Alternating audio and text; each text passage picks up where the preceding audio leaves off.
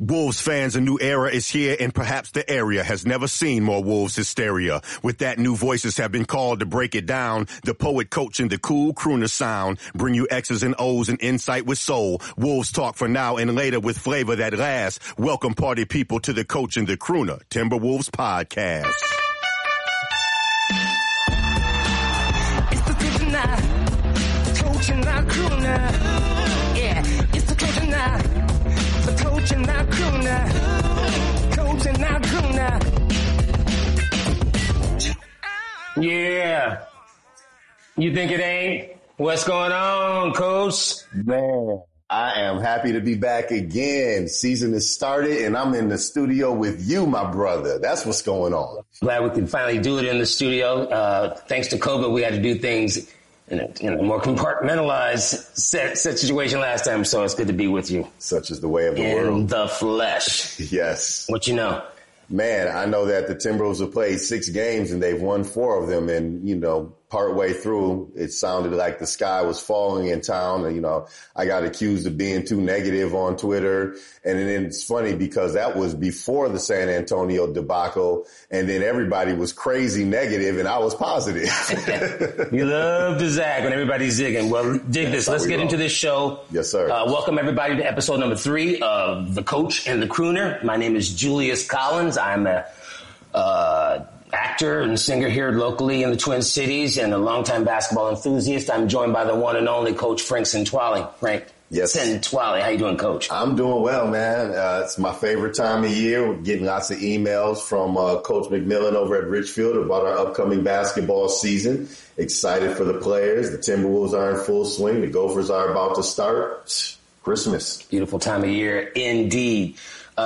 Well, why don't we just hop right into it? We wanted to discuss a few things relative to this team and their current status. Yes. So we're going to go offense, defense, and then rebounding. So let's just start with offense. All right. This team offensively, in my opinion, is obviously fits and starts, has been inconsistent. When it looks good, it looks to have the world as its potential. And then there are times when it's real herky-jerky, and it seems like they're still figuring out. What are your thoughts on the Minnesota Timberwolves offensively? Good and bad. Yeah, it was known that it was going to be a bit of a work in progress as they try to figure things out. I think a lot of people were wondering how it was going to fit between Cat and Rudy and maybe didn't talk enough about how it was going to affect these really ball-dominant guards. And how their decision-making on offense was going to kind of have a domino effect on really the other phases of the game, rebounding, transition defense, things like that. And so we're starting to see kind of the big picture play out of what happens when basketball isn't synchronized in all phases of the game. The bottom line is when this team moves the ball.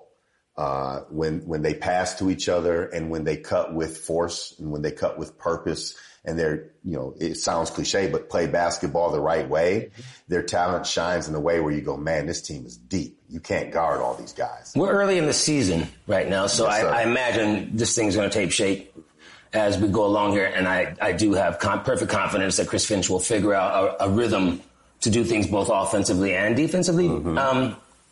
But we're only 6 games in. Is just because we're in the early stages of things that we're still seeing kind of a rough, or is it a function of them trying so hard to integrate Rudy into things offensively? I think the most disappointing and difficult thing about that is until they give consistent effort, we don't know. We don't know if it's a function of them trying to integrate Rudy or if it's a function of the offense just being clunky, as Finch said, because, when you have so many guys standing around and you have so many guys over dribbling for large chunks of the game, it's hard to tell where exactly the problems are when you're still dealing with kind of some carryover issues offensively from the previous season. What we know is when they move the ball, it's pretty. Perfect case in point. And I won't use the 2 San Antonio games because the first game against San Antonio, their effort was so crap. You can't even really take anything out of that. But we'll use the last game against the Lakers and the previous game against San Antonio, both games that they won, but the offense looked very different in both games. The game they won against San Antonio, 39 team assists.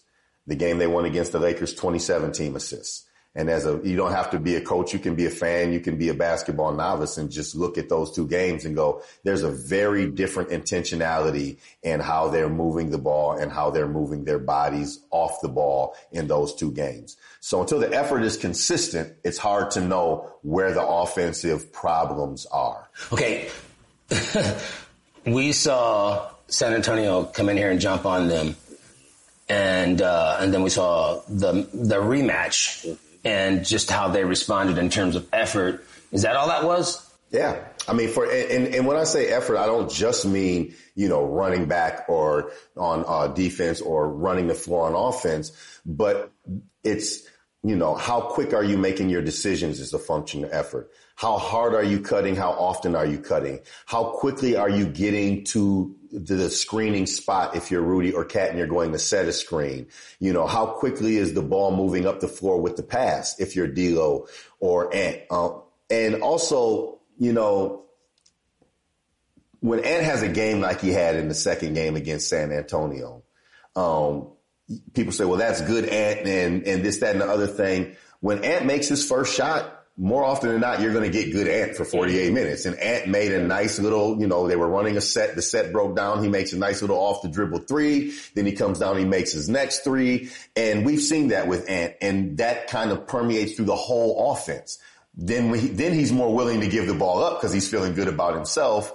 And when Ant's giving the ball up early and then the ball's coming back to him, it's good for everybody else. Ant had a lot of nice assists to Jaden McDaniels. When the ball's moving, Jaden McDaniels is the beneficiary, and it was really noticeable in the games where the ball has kind of flowed and moved, and there has been a little bit of energy the first game of the season especially, and then this last game against, the last game against the Spurs. Well, when he scored 20 points both of those games, it's because Ant and D'Lo are giving up the ball. So when I say effort, I don't just mean like how hard are they running, but I mean intentionality in playing the game the right way, mentally and physically. I see Finch still trying to find just some kind of rhythm with his two bigs. See him experimenting with swapping them out.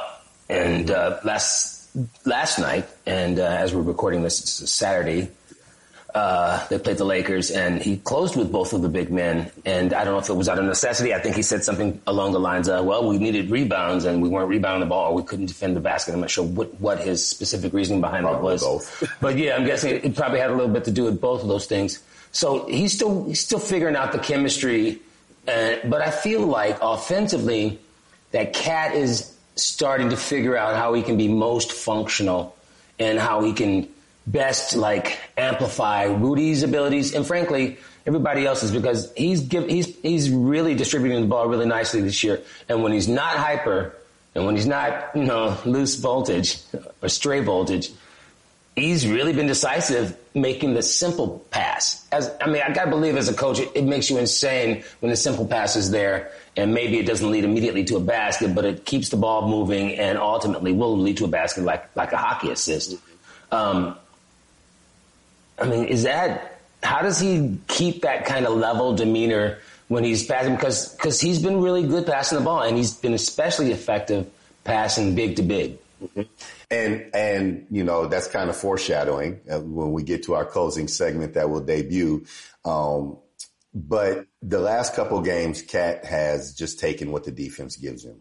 And he's been passing well throughout the season, but then there's sections of games, especially in those first three games, where he would abandon it and go to, okay, I got to get mine now. Okay, so let me ask you that real quickly.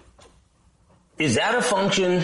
Is that a function of Ant's getting off? I gotta get mine now. Is that like when Finch refers to take a turn ball or whatever, what the phrase he uses? Is that what's going on there? Is just impatience?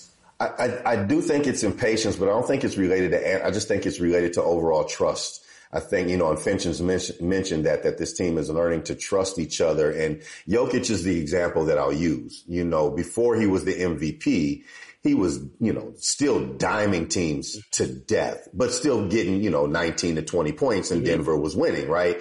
And there was a trust developed that over the course of 48 minutes, I'm still going to get mine and I'm still going to make the impactful plays in the fourth quarter, but I don't need to force anything over the course of the game. It'll come, it'll happen. Right. Mm-hmm. And I think with all of this talent they have on the floor and with the addition of Rudy, I think Cat's just learning to trust that over the 4 quarters, it'll add up to me getting my 20 to 25 points without me having to abandon what the defense is giving me and force plays. And when he forces plays, that's when he gets frustrated. That's when the fouls don't get called. But the last couple games, he's starting to do something that we were kind of hoping would just happen from the beginning, which is he's just making quick decisions, catch and shoot, catch and pass. And even in the mid-range, you know, especially when the ball's moved first, catch, shoot it right in the guy's face from 17 feet. I'll take that type of cat all day over the cat that drives into 3 guys, forces up a shot, yells foul, doesn't get it, complains to the ref, and then jogs back. Well, you know, what we're starting to see is from both Cat and Ant is they'll go ahead and drive it hard, and when they run into traffic, they're spinning around and throwing it out to, in many cases, Jay McDaniels out there beyond the three-point line, the top of the key. That seems to be something that's happening more frequently. Is that by design, or is it just like, man, I'm keep running into this wall. I've got to come up with another solution. I mean, I definitely think it's by design. My guess would be it's something that Finch has talked about in film sessions. That would be my guess, is like, let's see what's available to us. Well, we don't have to make the tough play. So the last couple games, it's really started to become more frequent is, okay, put on the brakes, spin out, throw back behind us, because Rudy, when he dives, whether he's rolling or whether he's going to crash off of penetration, you know, there's going to be a bunch of bodies in the paint. When Rudy goes to the paint, if Cat's driving, he's going to draw 2. If Rudy's diving, you're going to have 4 guys in the paint. When Ant's driving, they're trying to put up a wall. You're going to have 3 to 4 guys in the paint. So they're, I think, starting to see the easy play is just to spin out and kick out. Well, there have been 2 noticeable beneficiaries to that next level thinking, and that's Jay McDaniels. He's making shots, and Jalen Noel, who is coming in balling and just getting bucket after bucket. So that seems to be at least an effective next step to like having Muggs just like running over people in the paint because they're so determined to get in there. Yeah, that, and then, you know, the next step is then getting the pick and roll figured out with D'Lo and Rudy. And I think, you know, D'Lo could probably watch a little of that on film and go to that himself, because teams are saying, we're not going to let D'Lo just throw lobs up to Rudy. We're going to bracket Rudy and we're going to force D'Lo to make floaters and, you know, crafty shots off the glass, because throughout his career, he hasn't been known as somebody that wants to get all the way to the basket. And he's doing it maybe at the expense of, you know, his very difficult balance of making sure I make the right play for me and making the right play for the team, because he doesn't want to go in there and have to shoot every time. Right. And so hopefully D'Lo starts to kind of adopt that. Okay, let me slam on the brakes and kick back out, and then we'll get swing shot.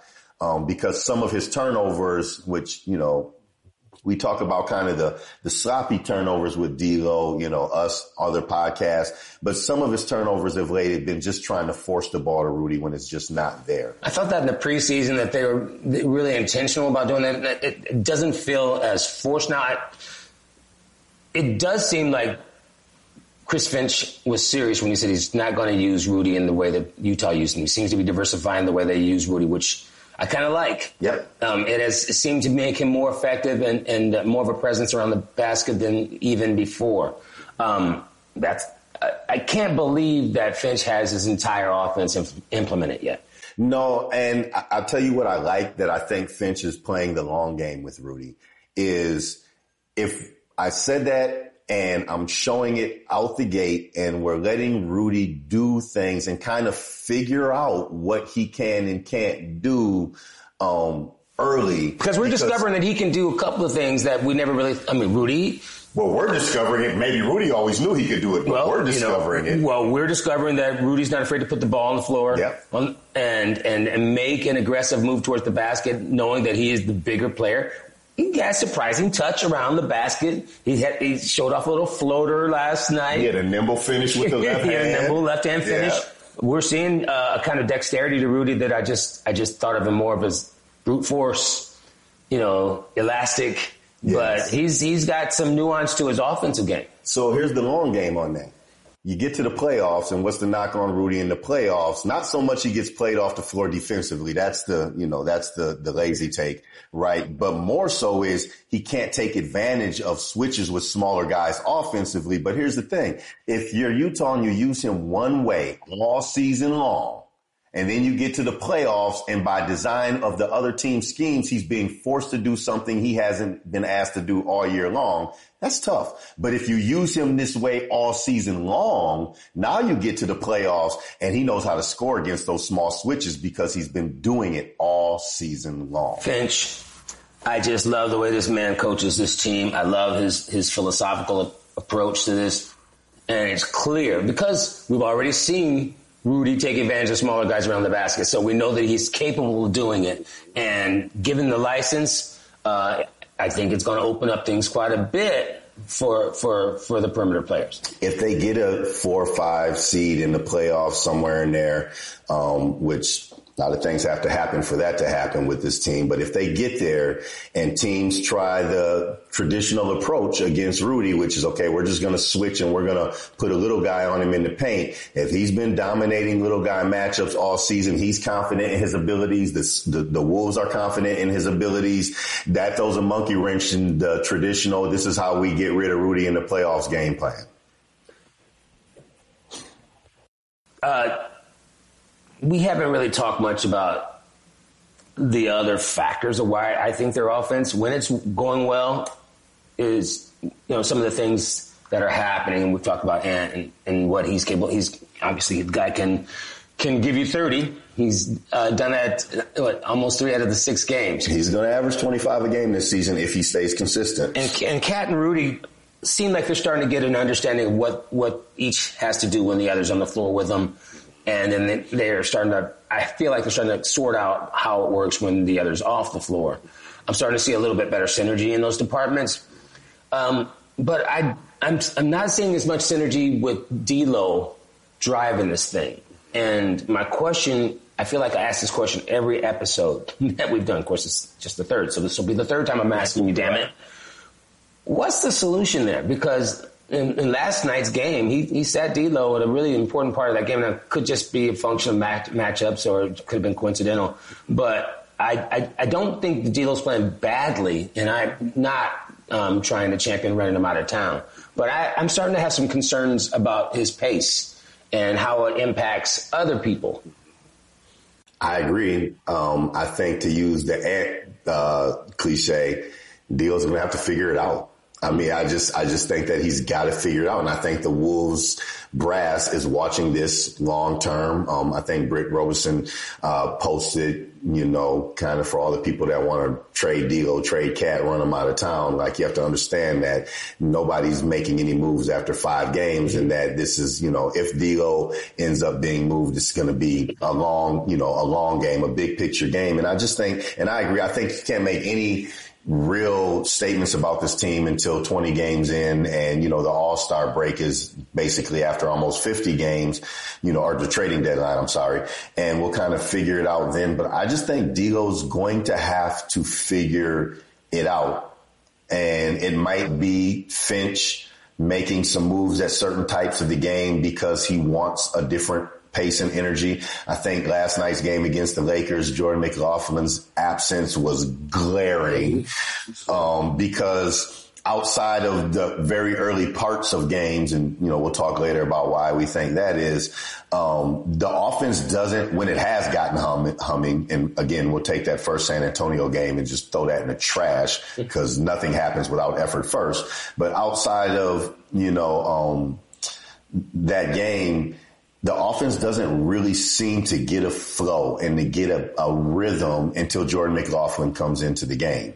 And so I think D'Lo's going to have to figure it out. I think that his kind of herky-jerky, really, really patient pace is going to take longer for Rudy to figure out, and him and Rudy on that role game, because Rudy compared him to Ingles, right, in the interview before the season started. But the thing about Ingles is once he makes a decision and goes. He might not be moving super fast, but once he makes a decision, you know that pace is going to stay consistent once the decision is made. And so it's easy for Rudy to time that. I think it's a little harder for him to time D'Lo because D'Lo is so scanning, right? And hesitating and herky-jerky. And sometimes he ends up just literally walking to the basket for a layup. But again, we haven't seen the passes to Rudy on target, on time, in rhythm, where like a Jalen Noel, who's thrown a couple really nice lobs to Rudy. He's making it's like a running back running in his own blocking scheme. You put that foot in the ground and you make that one cut and you're gone, right? And it's easier for blockers to block a guy that makes that one cut and he's gone versus a guy that's, dancing back there. Well, I just find it,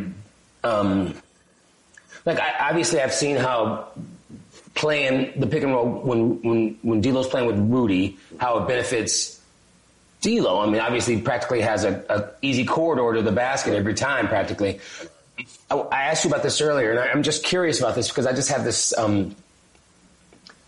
this archetype of a point guard that I think would be like most ideal to play with this club, and this is no way to denigrate D'Lo, but when I'm just talking about styles. When D'Lo comes off that pick, and for example, there are guards that come off that pick and they're downhill in a hurry, and Jalen Noel's a perfect example of that, and he's really decisive. He's going, and there seems to be defensively like more of a freak out factor about him actually going in and taking that easy, but they don't seem as willing to do that for him. He's just attacking, and his lob seems more natural to Rudy.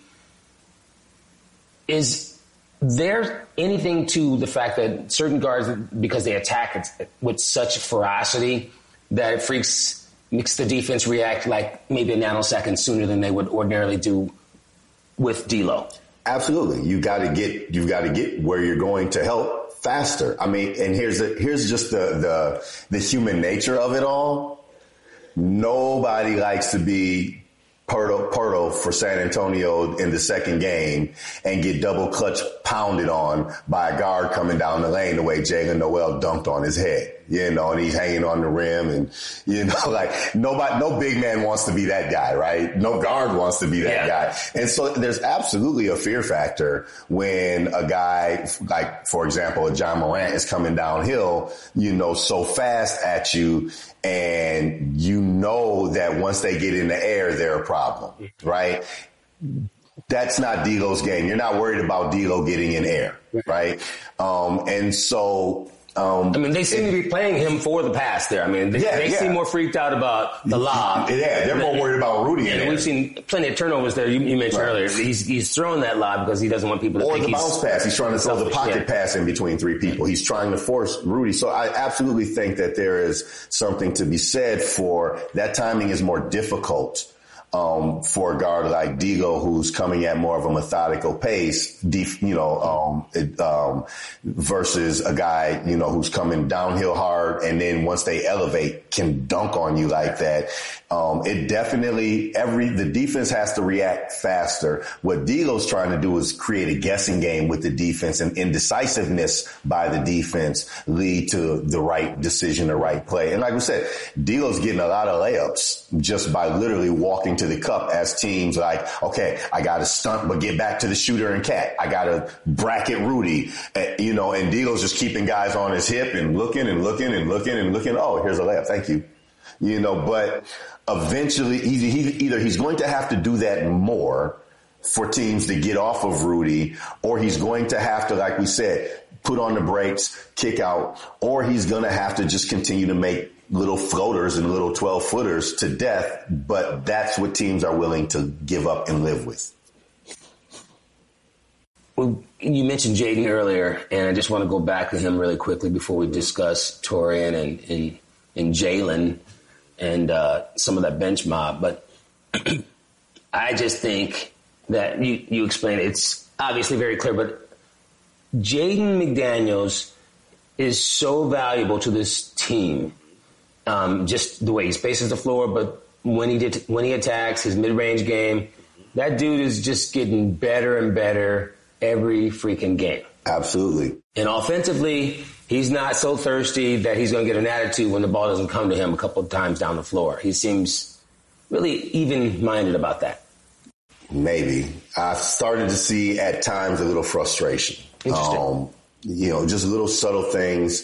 In his presser the other night, he's like, I don't care if I score any points as long as we win. Yeah, and I think that's legit. But here's the flip side of that. If Jaden McDaniels isn't scoring any points, then they're not probably playing a winning brand of basketball that is sustainable long term.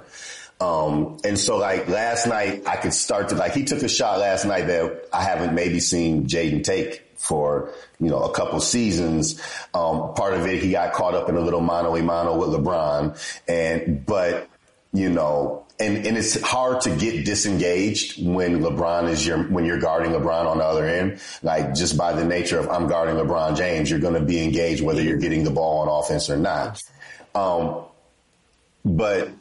when Deagles after the first game said, Jaden McDaniels scored 20 points and we didn't run that one play for him, right?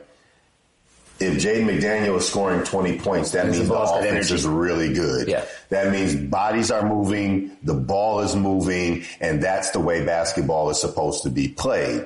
And I think Jaden kind of understands that to a certain extent. So it's easy to get frustrated, especially if the team's not ahead on the scoreboard or if the game is closer than it should be against a bad team. And Jaden knows that, well, I'm not getting any touches because you guys are just jacking one pass, no pass possessions, and this isn't conducive for winning. And then you're still asking me to, guard the way you want me to guard on the other end. I don't want to waste this effort. We shouldn't be losing this game. And so we'll see how that plays long term. But the best thing that can happen for this team is these guys can figure out that if Jaden McDaniels is scoring, that means we're playing a good brand of basketball. And if we're playing a good brand of basketball, we're probably winning or at least coming down the stretch competitive against some of the elite teams that they'll see going forward. There've been a couple of guys off the bench who have been, in my opinion, really good so far this season.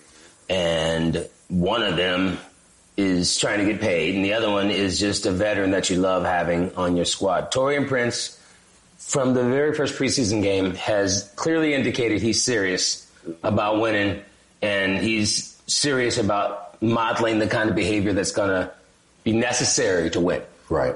Jalen, and so he's making shots earlier this year, whereas obviously that happened towards the end of last year, and he was really solid down the stretch and into the playoffs.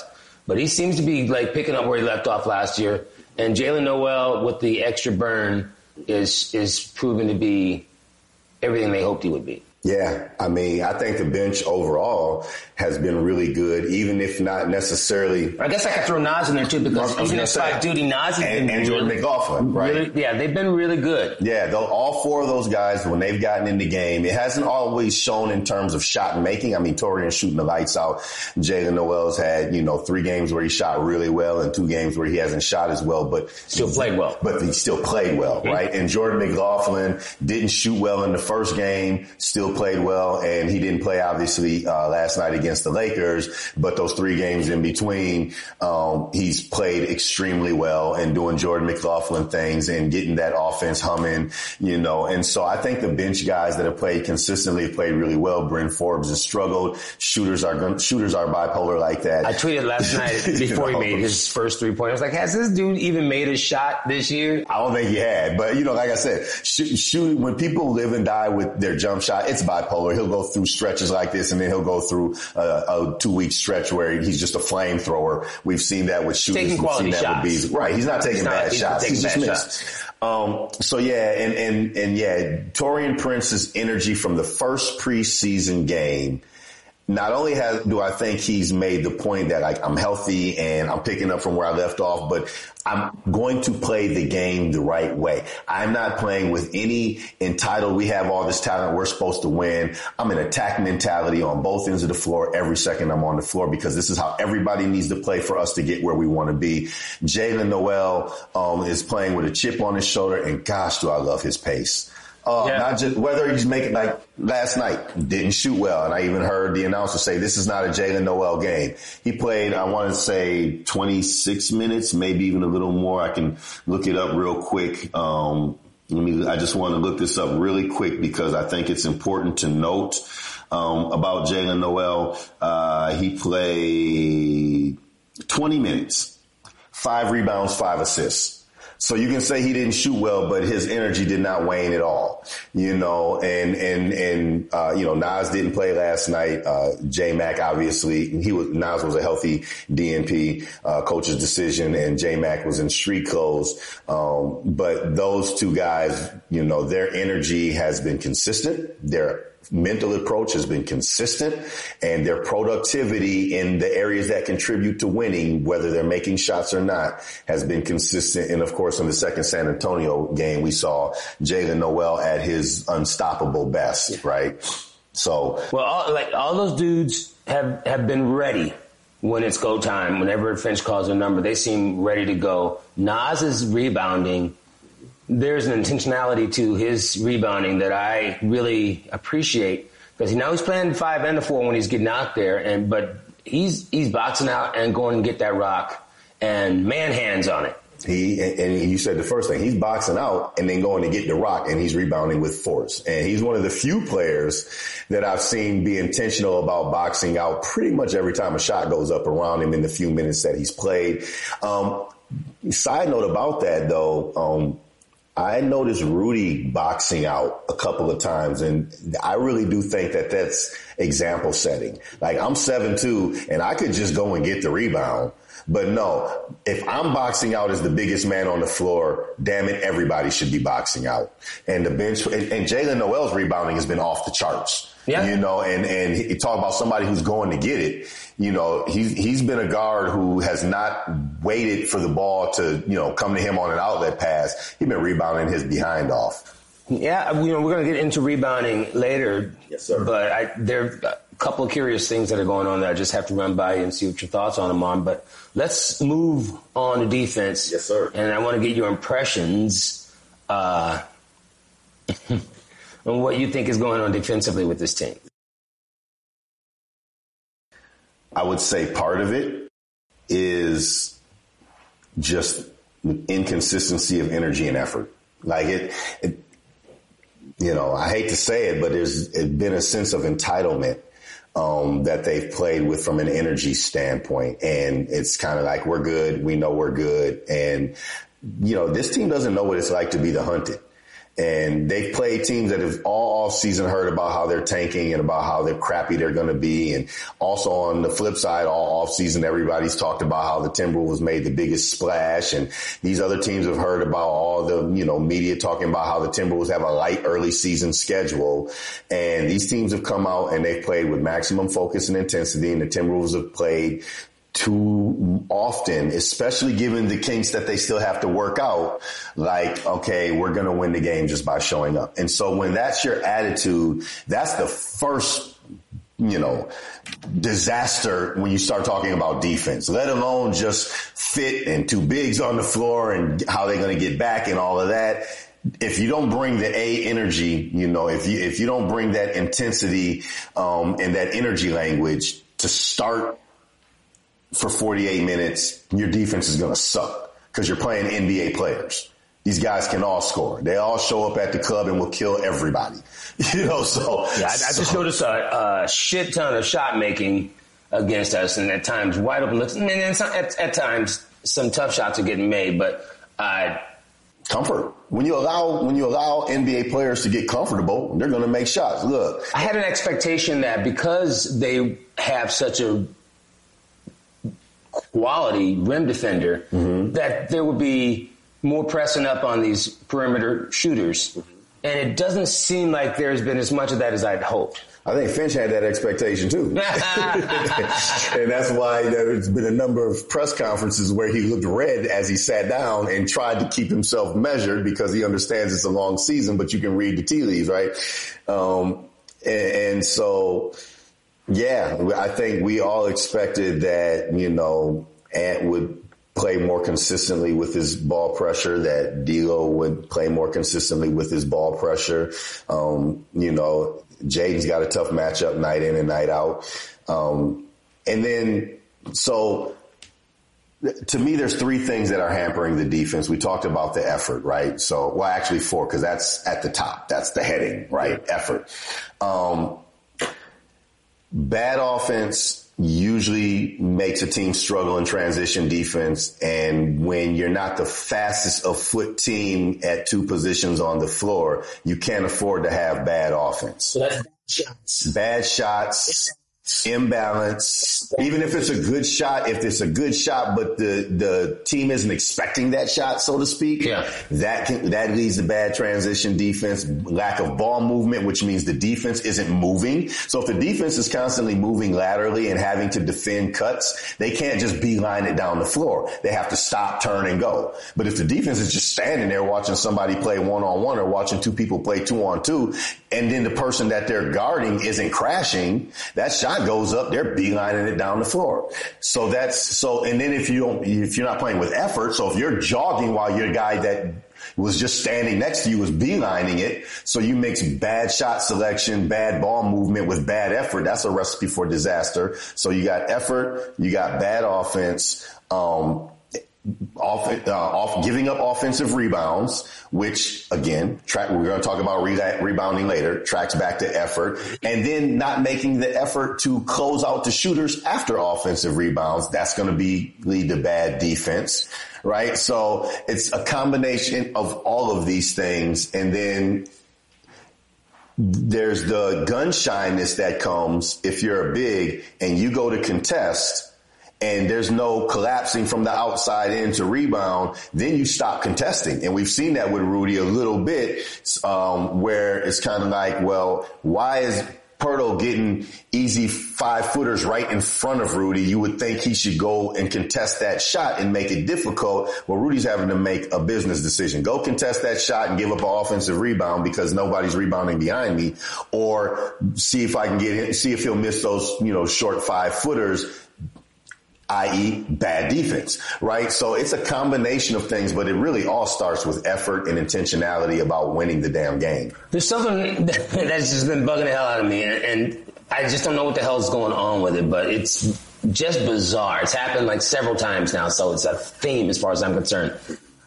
Somebody takes the ball to the basket, makes a relatively easy layup. And I mean, like almost instantaneously, the ball's thrown over their head, they're laying it at the other end. I mean, I know that that's bad floor balance, but how is that?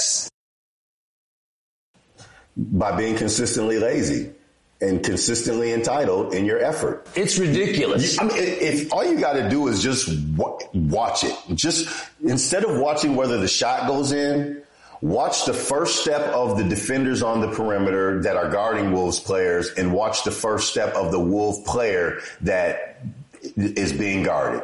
Just watch the first step. When I coach my players, I tell my players, your first two steps can determine the outcome of an offensive possession in transition.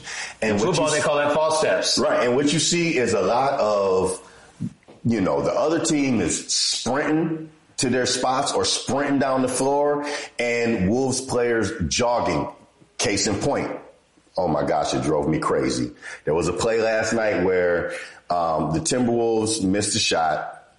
LeBron James is coming down the floor and Cat is jogging, right? And LeBron is sprinting. There's a player back. I can't remember who it was. There was a player back. I mean, it might have been Taurean Prince. And I'm looking at how long it's taking Cat to get to the middle of the paint. From the his offensive side of half court to the defensive side of half court to the middle of the paint, because you know what LeBron's going to do. You know LeBron is going to attack the front of the rim if there's no wall in front of him.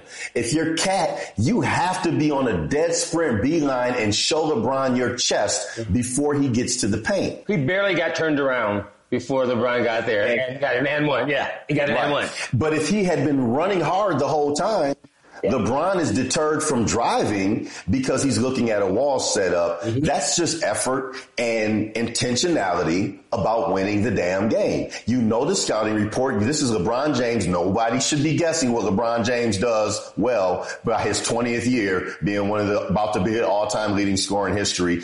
Run your ass down the floor and set up that wall and stop jogging. Let me ask you this. I mean, I don't know how much this plays into it or not. Cat had a great game, but I'm just cherry picking this incident as a overarching problem with their defense. Sure. Well, one thing I did not anticipate coming into the season was just how bad they were going to be getting back in transition. So I guess this leads me to this question. Is this a function? I mean, could this possibly be a function of they didn't have a traditional kind of training camp? Cat was out. Rudy was playing in the Euro tournament. Is it possible that people still aren't in the best shape?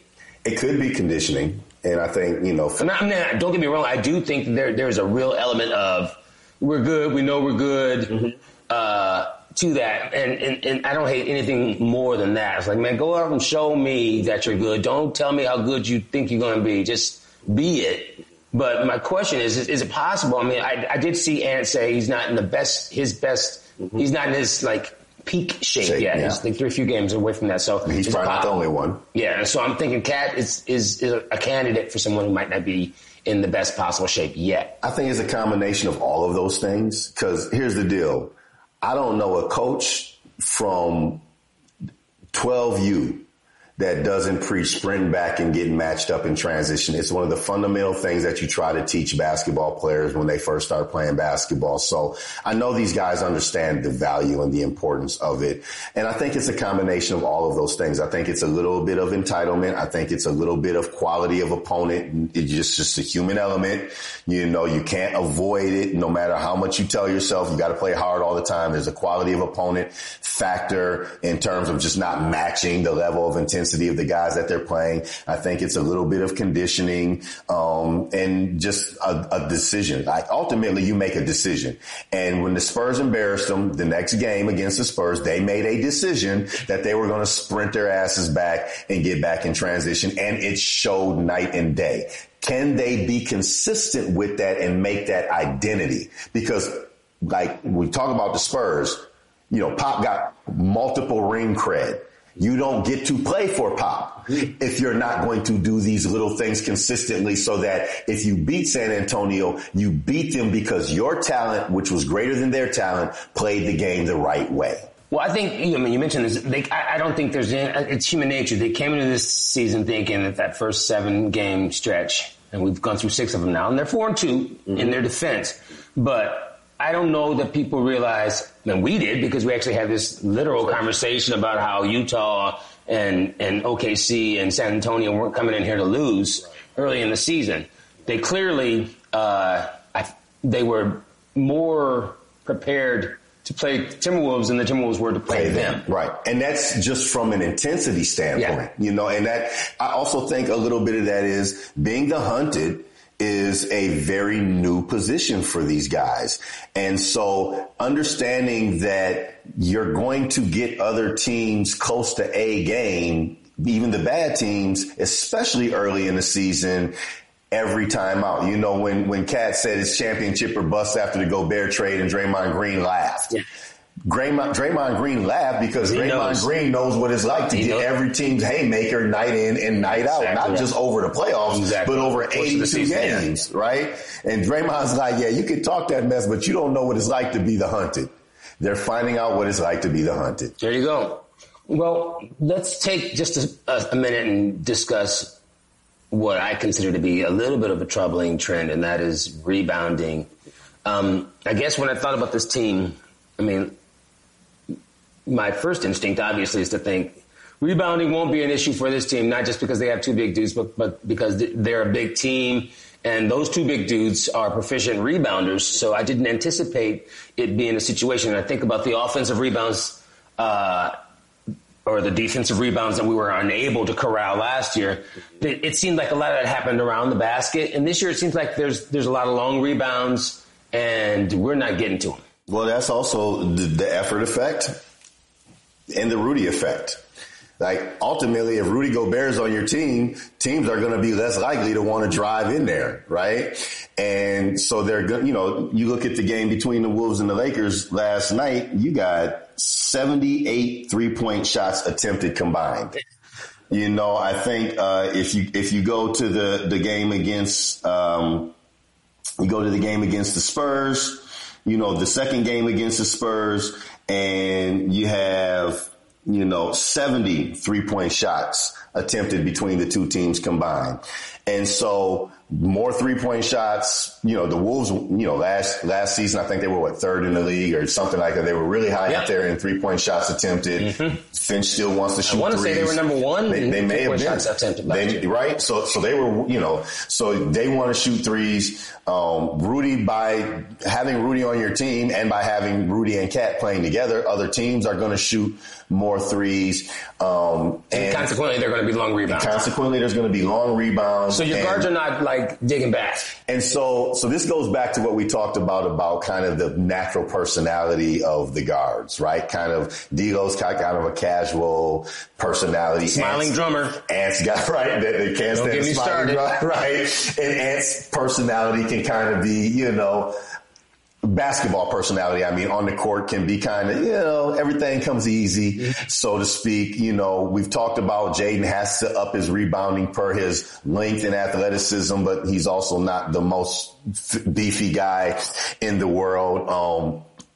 These guys have got to stop watching the ball when the shot goes up, and they've got to stop standing there and letting their guy, you know, they're literally turning and watching the ball, and their guys are running from right behind them. They don't see them coming, and they're running right in there, and they're either jumping to get those long rebounds that are bouncing just over Rudy or Cat, or Rudy or Cat has to jump and lean back to get those rebounds, which makes you shorter because you're leaning backward, and those guards are grabbing those rebounds. And which isn't, you know, Ant's had a couple double-digit rebounding games. D'Lo's had a couple decent rebounding games. Noel's had a decent rebounding game. But over the course of the 48 minutes, the sheer volume, whether it's the 3-point shot or what we talked about earlier, guy penetrates, Rudy comes over to help. He can't box out his guy and go and contest the shot at the same time. And the guards just aren't being forceful and physical enough coming from the outside in and getting those rebounds, you know, when there's a missed shot from close in. So, you know, you add all of that together. Again, starts with effort.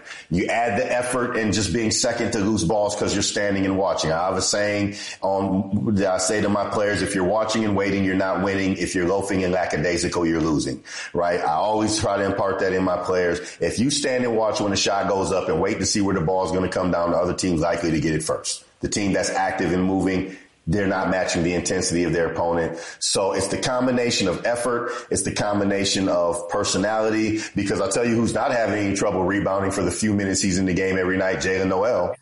You know, Taurean Prince isn't having any trouble rebounding.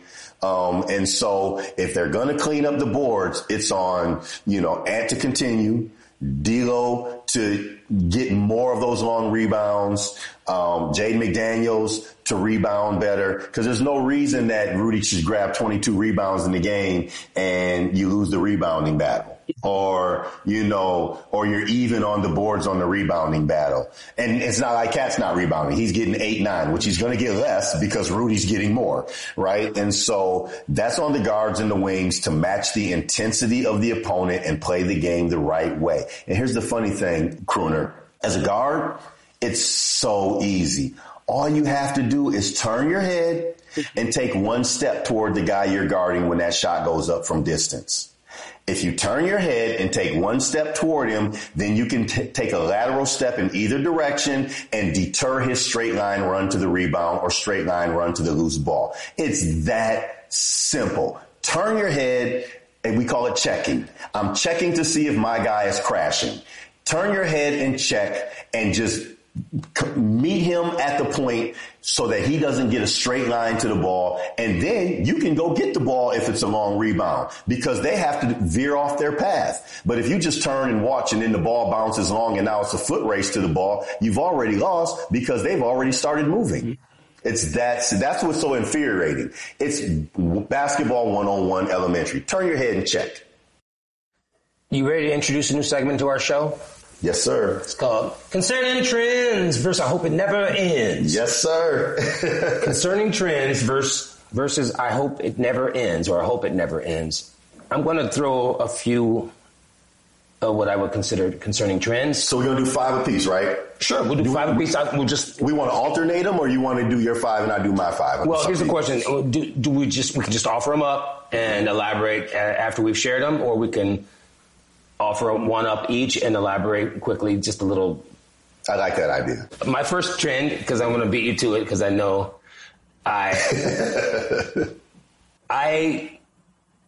Cat's on-court maturity is, I think this team's is really going to go as far as his on-court maturity is going to take them. Because when that guy is level-headed and he's operating, especially as a passer, things move so easily. And when he's shooting the ball and he's been relaxed and he's just not over the top, when he's complaining to referees, when he's not getting back on defense, all these things seem like they're fixable if he can just learn to control his on-court temperament. On-court maturity for Karl Anthony Towns. I'm going to, and I know they don't let you do this at every casino, but I'm going to split and then double down on that, right?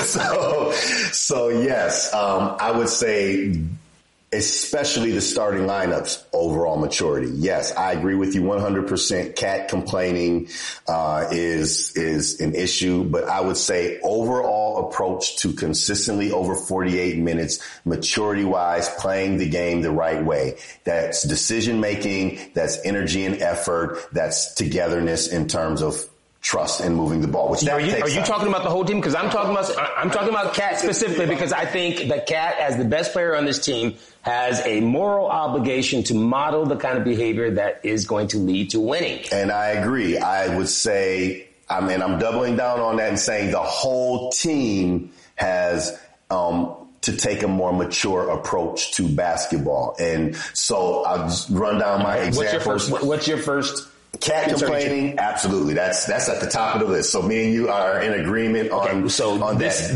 This is something we just talked about, so we don't really need to go over it anymore. But rebounding is something that is troubling for me. I would like to see them dominating more with the size that they have.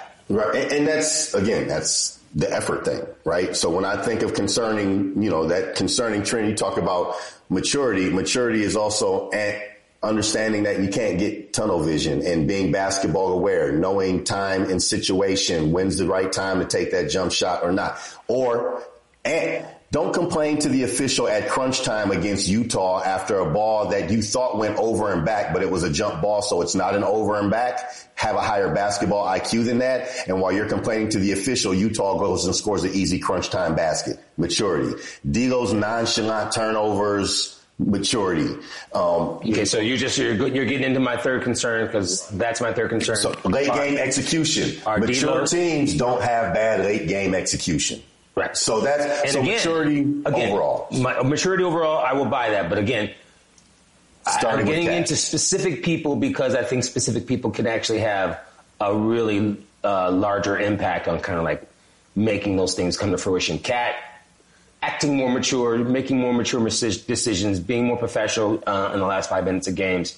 That sort of thing can permeate a team. Concerning trend number 1, we pretty much agree on. Rebounding. I know we agree on rebounding. We were just talking about it. But you just mentioned D'Lo, and I do think that... So this is your number 2? This is my number 3, because rebounding was my number 2. Did you give me your number 2? I had rebounding as my number 4. So, yes. So. I imagine we'll have there'll be some overlapping. And frankly, we don't need to beat a dead horse on the rebounding thing, but I think... But also, and reacting to shooters after you do give up an offensive rebound. So that was my other concerning trend about rebounding. Not just giving up the offensive rebound, but then fanning out and reacting to contests after you give up an offensive rebound. So rebounding was 2 for you, 4 for me, moving on, 3 for you. Well, you just brought it up, and for me, it's D'Lo, and I'm not sure how to be specific about this, but he's loose with the ball way too often. And in this last game, in crunch time, his coach sat him down. We know that happened in the playoffs last year in crunch time. I'm not saying that's a trend necessarily, but what I'm seeing is that this hasn't been a smooth transition as I thought it would be for him. Mm-hmm. And he's not playing terribly. No. but I just feel like he's not nearly as effective as I think he would want to have been thus far. Well, I had, again, my number one was a series of players and maturity. So for me, D'Lo still falls under that maturity thing in my number one. I have a funny feeling that all of mine are going to be like under the umbrella of maturity. Basically, we're 3 podcasts in, and starting from the first podcast, the number one thing we were concerned about with this team was basketball maturity. So, and I say basketball maturity because I'm not questioning their maturity as men in life and in the world. We're just talking about maturity and the things that are necessary to be a consistent winning, professional winning team in the NBA. Let me get to my number 2 though, because again, it does fall in that line, but it was. Well, I've gone through 3, so you go 2 and 3. Go ahead. Okay, I'll go 2 and 3 to get caught up. My number 2 was inability to play with consistent energy language. And that's a term I'm going to keep in my vocabulary is energy language. We often talk about body language. What do you mean by that? Energy language, I mean consistent, how good energy language is consistent pace of movement, up-tempo pace, cutting hard, boxing out with intent from the guards, really physically redirecting people, sprinting back in transition defense, sprinting it down the floor in transition offense,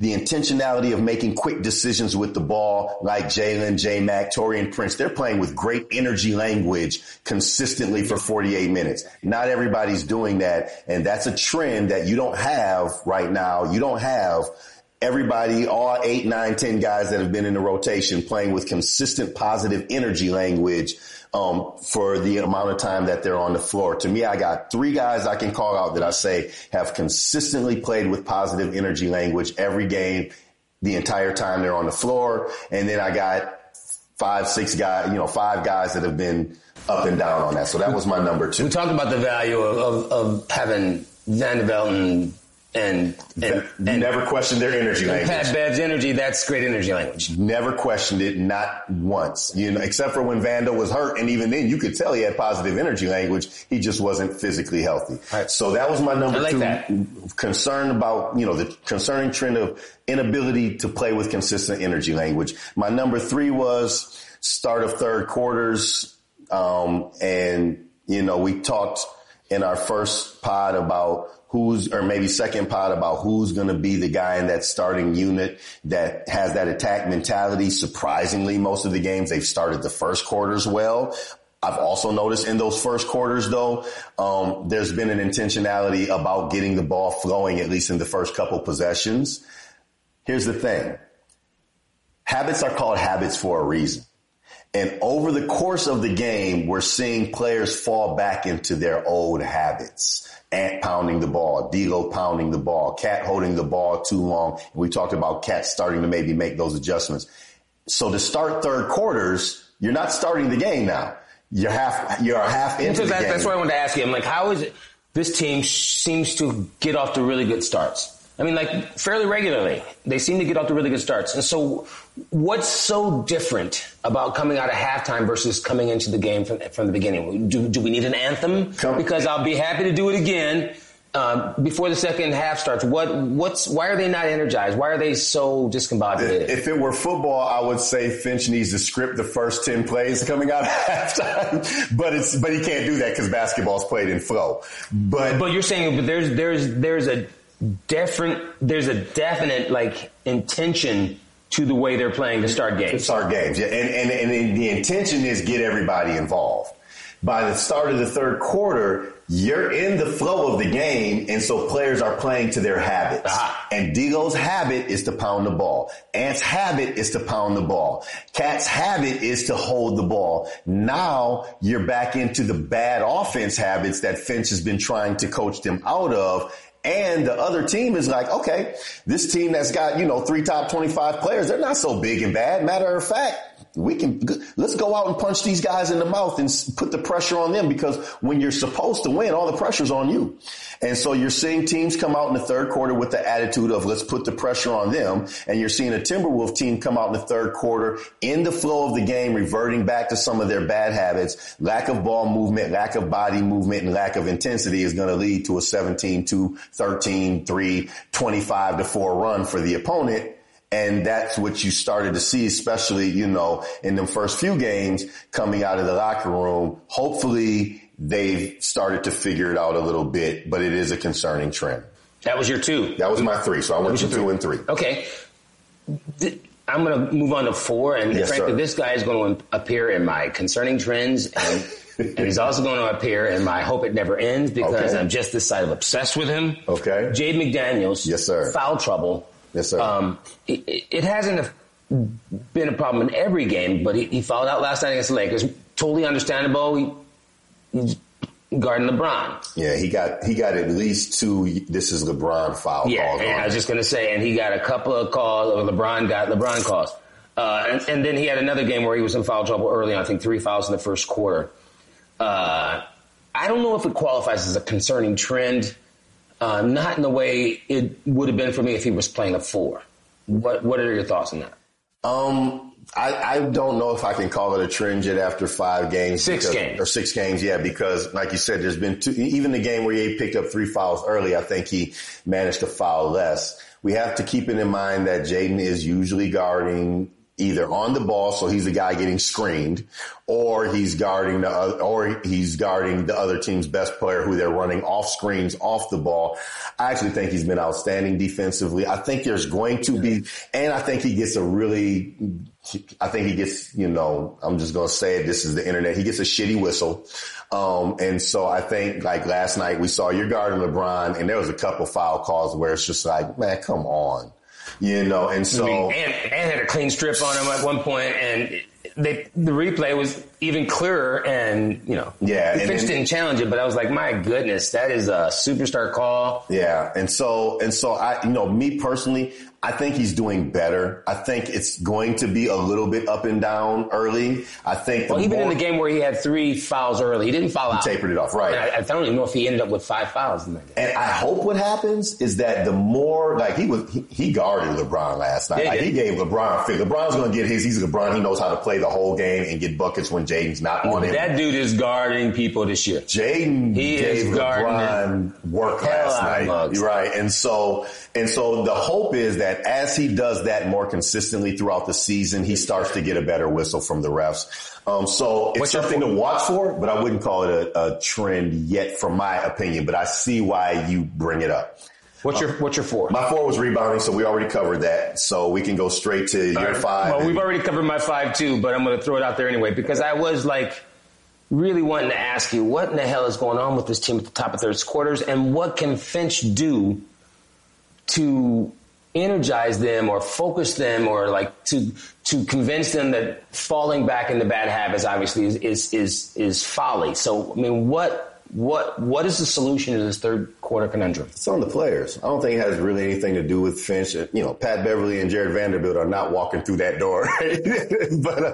But I think it's on the players. I think Finch did allude to the idea that, you know, some of these guys are getting in game shape, and it's really hard when you sit down for 20 minutes, you know, and that, you know, I'm sure they do things in the locker room to try to keep the lactic acid from building up and getting size while they're listening to second half game plan and yada, yada. But, you know, ultimately it's on the players. I think that what Finch is trying to do. But you would agree that that's a troubling trend. Yes, absolutely. And I think, you know, I brought it up as my number 3.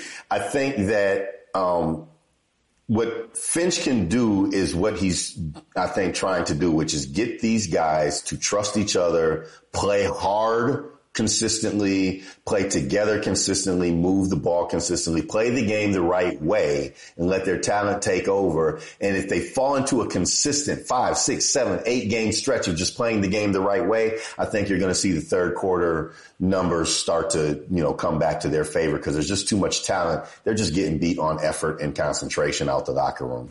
All right, hit me with your number 5. My number 5 was kind of in leading to that, though.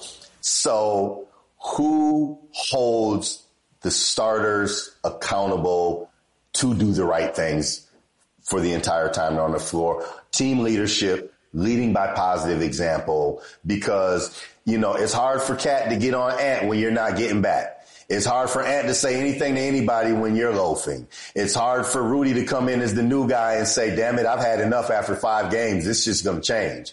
You know, it's hard for Deagle to say anything to anybody in his works. And James the quiet one. Okay, so here's what I heard Finch say sort of as a response to that earlier before the season got going. He's going to have to be some of that stuff. Right. Because I agree with you. None of those guys, I think ultimately that dude's going to be Rudy. At least early on, it's going to be Rudy. He's the dude with consistent winning habits. Right. He's multiple All-Pro. Right. Defensive Player of the Year. He's just got more clout than anybody on this team. Well, and he's won, and he's done it every year. I think in the end, you want that person to be Ant.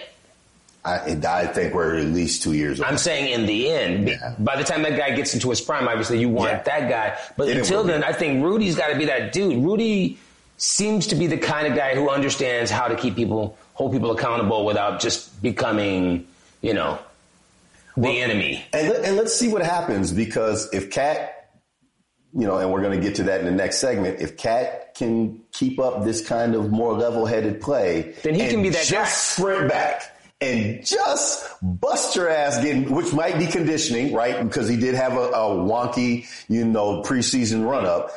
So if he gets to the point where he's feeling in shape, and if he can just lead by the example of sprinting back, he's passing the ball to everybody, so he's doing the right thing there. I like what I saw the last couple of games about his quick decision making in terms of shot selection, so he's doing the right things there. If he can just sprint back, and people can't say, if you stop loafing your ass back, if they can take that bullet away, you think then he can do it. Okay, I have concerns about that because Cat is a little bit of a loose cannon. I mean, I take, for example, the whole diet thing with Ant. To me, that's the kind of shit that you don't say to the media. Well, from what I understand, there was context in the way the question, from what I understand, there was a bigger picture than just that soundbite.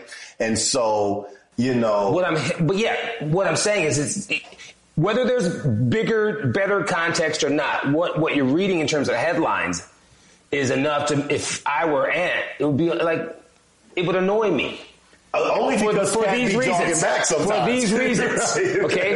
Now, granted, if Cat, was the perfect example of leadership on the court, and he was mature and didn't melt down with refs, and I feel like there's a list of things that he's going to have to clean up before he can be that person, whereas Rudy has a more even temperament, and thus, you don't know if he's pissed off Rudy saying this to you, so you have to gauge it in that way. Or if it's, no, you're going to get pissed off Rudy, but I feel like Cat's, his personality is so up and down and hot and cold. And I think when you're disseminating information that's as crucial as that, it's got to come from a level-headed individual. I agree. I also will say that,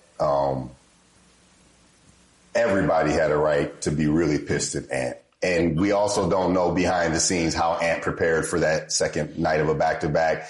So at the end of the day, I think that's probably water under the bridge for the players. And he did actually point out an example where he's 100% correct. One thing Cat and Rudy both do that we know of as all NBA players is take care of their body, and so it was kind of some big brother, little brother stuff. Yeah, I didn't like it because the media is looking for fault lines with this. They're looking for any angle they can. And you have to be intelligent enough to know that those dudes have their own narratives that they're going to want to work. Yeah. And this brings me, I just want to backtrack quickly, brings me to a question that was asked Torian in his presser about energy and effort, right? Someone said something to the effect of, I've noticed that when you come into the game, you bring maximum effort. You get on the floor, and is that something that you can teach the starters? I missed this one. And I thought, well, this is going to be interesting how he responds to this, because that person asking that question is trying to write a column. Mm-hmm. And he is aware of that. And so instead of saying, I try to show them how to do it. And he could mean well in saying that. But in saying that, you've basically given that guy his column, or that woman, their column, it's a man in this case. He said instead, I think we all have that ability. I think we all want to get on the floor and do it. That might not actually be true, but he's making a statement to them without having to answer the question in the context of you're good, they're bad. Right. And he's right, because ultimately you can't be a championship level team if everybody on the floor isn't committed to put forth that level of energy. And that's what we have not seen. So that question was essentially asserting that. Right. Now, that might actually be true. These people are watching these games. They're up closer than we are in many cases. But it sets up an adversarial kind of scenario inside that locker room. Right. In the way that Cat answering that question about Ant in the fashion that he did sets up a potential. No, I think Ant handled it really well and came out and got 34 the next night. So, and also said I didn't even hear about it, which is not true. You know that's bullshit. I know, but here's the other part about that too, though, is and it could be brilliant. You know, it might also have been Cat, you know, kind of imparting and this is all conjecture, the idea that Ant has to take this more seriously. Ant has not been in the league 8-9 years and had been beaten on the way Cat has by the basketball world and been accused of not being able to win and not, you know, being empty stats. And he hasn't weathered what Cat has weathered. And Ant's very young, and he still takes kind of a carefree approach at times to the game. In that San Antonio game, that first San Antonio game was Exhibit A amplified, right? And so again, yes, we, you know, and regardless of how we feel about it as fans or as the media or what have you, you know, Cat does have some, you know, he's got some cred. He's got some cred in that locker room. And yeah, we pick apart Cat's game, but we pick apart Cat's game because Cat's so damn good.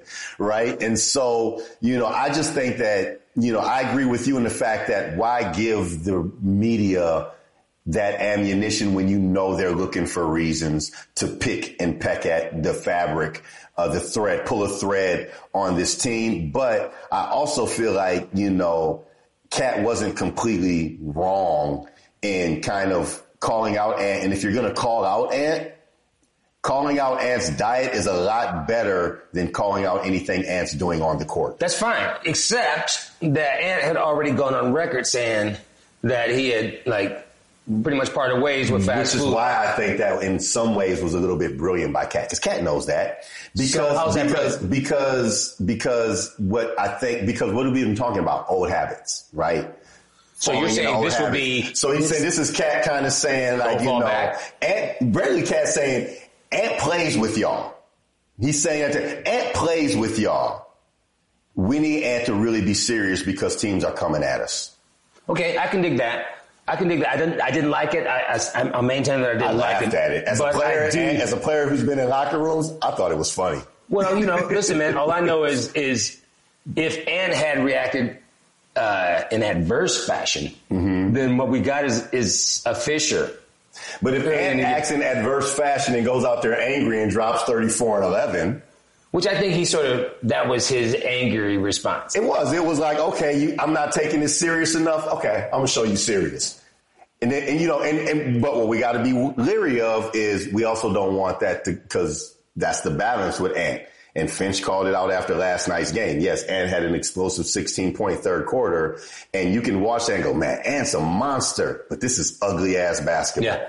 You know, so there's a balance that Ant has to learn to strike. I want Ant to be all that he can be. And so I remember the Popeyes thing and I chuckled, but inside I was like, damn, because that means that dude is not as serious about his diet as I'm hoping that he will ultimately be. And he will be. When he did the whole Popeyes and the McDonald's thing, I remember I was thinking, man, to be 18, 19 years old and be able to eat trash and go out and play 35 minutes in an NBA game and drop 30, you know, like must be nice, man. If I eat Popeyes chicken, I got gut rot for a whole day.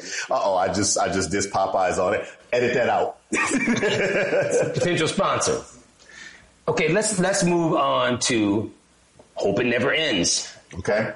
And I'm going to lead with my guy because I think he is proving that he was worth those extra couple draft picks. Jaden McDaniels has been so damn good. I mean, I know that he has a couple games where he hasn't scored as much as he could have, and we've already gotten to the reasoning behind that. But in terms of a presence on the floor and guarding the hell out of people and being comfortable letting that go from behind the arc, knowing when to drive it, mid-range game, that dude has been so beautiful out there. Thoughts? That was my number 3, two-way Jaden McDaniels. I mean, and my thoughts is he's confident. He knows what he's capable of. And as this team learns to play together better, he's going to be the most direct beneficiary. He'll have more nights where he scores 15 to 20 points and they don't call play for him. And that's a good omen for the Timberwolves. So, like, you know, in short, agreed. You know, that was your 1. It was my number 3. So when we get to number 3, I'll just skip me, right? Let's get your 1. Jaden's the man. My number 1 was Jalen Noel and Taurean Prince. And both of them have not shown one shift in their mentality from the first preseason game to game 6 we're in now. And, you know, my highlights being last night's game, Taurean Prince was outstanding, you know, on both ends of the floor. And he made a shot, speaking of which, leading by example, right? That shot that he made in the fourth quarter after it was just like ugliness both directions for like 3 straight trips. When Taurean Prince took that shot, I said, as I was watching the TV, that was I'm so tired of this shit shot. It reminded me of a time that I was in a men's league game and we blew a 6-point lead with like 15 seconds they hit a 3 because we didn't guard. And then we committed a stupid turnover. They hit another 3. We call a timeout and I walk over to the team and I say, look, just give me the ball and let's go home. And I literally walk up the court, hit the game winner, walk out the gym. And that's what it felt like Taurean was doing. And we, you know, if you've ever played pickup ball and you've been a quality player and you're playing with some guys at the gym that aren't on your level mentally and you're just watching them suck and it's game point and your team hasn't scored for 3 straight trips. And you're just like, man, give me the ball. I'm done with this. Well, and that was that shot. That was a very adult moment. Exactly. Because it felt like, honestly, it felt like 5th graders running around there kicking the ball. Yep. And like, what the hell's going on out here? This is like, first it was like dodgeball, then it was kickball, then it was t-ball, but it wasn't basketball. Yes. And Torian's like, listen, man, enough of this mess. Right. We're getting a timeout. I'm tired. I'm sick of running back and forth, watching people miss shots and turn the ball over. Okay. Boom. Well, so Taurean and Jalen was my number 1. The bench mob has kind of been mine because Taurean, Jalen, Nas, and J-Mac, those dudes have been ready to play whenever their number was called. And I think that is something that I would love to see continue. So that's one of mine. So, and then my second one was big to big passing from Cat to Rudy and passing overall. Hope it never ends. Cat's passing overall, right? Not just the big to big passing from Cat to Rudy, but Cat's passing overall. Hope we see that for the remaining 76 games. Is your first or second one? That was my second one. Okay, my second one is Ant is heating up. Yeah. He's averaging right at 24 points a game right now, and I don't even feel like he's hit his stride yet. But I did see a couple of things that I thought were interesting. We don't see a lot of Ant post-ups, but he's quality around the basket. He's that inside pivot. He's got all that stuff going on already, and I gotta believe that's going to be something that's going to be in his future. I agree, and as much as the fans love the dribble between the legs 5 times, step back in 3, if Ant's going to go ISO ball, I would love to see Ant just dribble back down somebody in the post and ISO that way. There we go. So, he's so strong. He's so athletic. That dude knows how to put a body on you around the basket for a 21-year-old. That's pretty impressive stuff. That's my number 2. Yep. And so we were on your number 3. And we're going to be repeating some of these, obviously. So Cat lobbing to Rudy and just Cat's passing in general has been exquisite. Yeah. And that is something that I would love to see more. I feel like in a way that's the impetus for unlocking this whole thing, especially between he and Rudy. I feel like him being unselfish in this way is not just beneficial offensively, but I think spiritually it's going to be good for that energy. I mean, his willingness to say, okay, I'm going to be overt in trying to unlock you because I know I can get mine ultimately. That is the kind of maturity we'd like to see him have during the course of the game. But he's started to exhibit it a little bit with his passing and Rudy. And obviously other people are benefiting from that. Yeah. But Rudy is getting a quick indoctrination into what's going on here because of Cat's passing. So that was your number 3? That was my number 3. Well, then we already talked about my number 3, which was two-way Jaden. So I'll piggyback off of that, which was my number 4. Cat's calm herself the last 2 games and taking what the defense gives him. So basically exactly what you're talking about. You know, Nikola Jokic is the player that I'm going to comp it. Denver's a contender every year because Jokic just takes what the defense gives him. He's patient and he's making the right pass more often than not.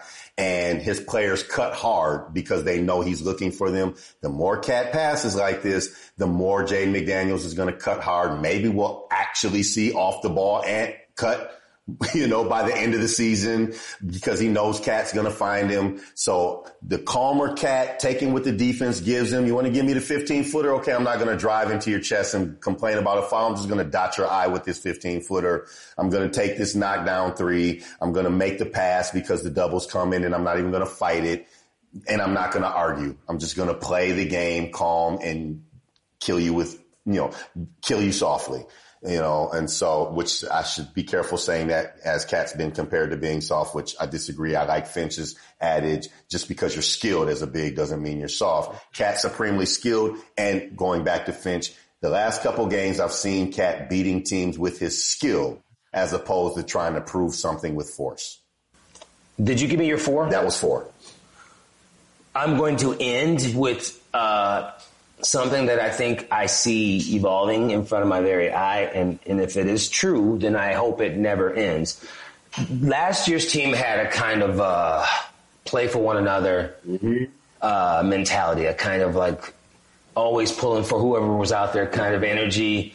And you didn't ever feel like somebody was talking shit behind somebody else's back or wishing somebody would get hurt. I know we kind of touched on this a little bit when we were talking about Rivers, my man, saying we ain't going to have that in this locker room. So I'm starting, I mean, I know Cat, I kind of hinted at it with Cat passing the ball is an indicator of unselfishness. And I'm getting the sense now that the team is kind of developing a kind of unselfishness, which is going to go a long way to helping them be as good as they can be as a team. Man, that's definitely a trend we hope never ends. And it kind of plays into my 5th one as well. And we didn't even talk about these beforehand. So this is, it must be things we hope never ends that we see. Maybe we should discuss these beforehand. So my Turn 5th out with one 3 was, trends. Yes. So my 5th one was the team's belief in their talent over the long haul and the team knowing what they have, which is kind of a double-edged sword because I think that mentality kind of led to some lethargic, play these first few games. But at the same time, I don't see any sense of panic in that team because I think this team believes they're talented. They know what they have in that locker room. And what you're just talking about, that's starting to become cohesive, that we see kind of trending upward and hope that it never ends. I think I'm starting to see a team that believes in how talented they are, and that breeds trust. And trust breeds ball movement and togetherness, and that breeds winning. Well, that is going to bring Concerning Trends, I Hope It Never Ends segment to an end. To an end, yes. Before we wrap here, I want to get your impressions on like some league-wide surprises. Okay. And we kind of had a couple of those in the crib here recently anyway, but, Utah playing hard is not a surprise. Utah winning in the way that they're winning and beating some of the teams that they've beaten, that's a little bit of a surprise. Not because it's inconceivable, because these are NBA players, but how well they're playing is a little bit of a surprise. Not that because sometimes playing hard, another team underestimates you. You can outwill them and get to the gate first, or get to the finish line first. But I get the impression. Now, I'm not saying that's going to be something that's going to be sustainable over the course of an 82-game season, but I'm surprised at how they're playing. And I'm a little bit surprised at least I was, and they seem to be getting better now. Golden State seems to be figuring it out. And but who were you surprised by this year? Well, Good and bad. Well, Utah doesn't surprise me because I think when you have 10 guys that have been kind of elite level role players on their teams and you put them together, you don't have any sticky ball movement, right? Well, and yeah, so but generally speaking, in those situations, sometimes somebody tries to prove that they're the alpha male, and then you got a shitstorm on your hands. I think so with young players. I don't think so with veteran players, and they have a lot of veteran players. Golden State doesn't surprise me. They're going to pace themselves all season long. I think during the second half of the season, you're going to see them in the top 4 seeds. San Antonio is surprising, and they shouldn't be. I think what's surprising to me about San Antonio is that teams are not matching their level of effort intensity because it's not like Pop is new to this. So when you're playing San Antonio, yeah, you're playing their talent, but you're also playing their coach. And you already know if you're going to play a Popovich coach team, you're going to play against a team that plays hard and that plays the right way. So you better be prepared to play hard and play the right way. And I don't think teams, that surprises me that teams haven't been ready for that. I'm just going to be real quick. The teams that are most surprising to me right now is Portland being 5-1. And the teams that is also Dame is hurt now. Dame. And so we'll see what happens, right?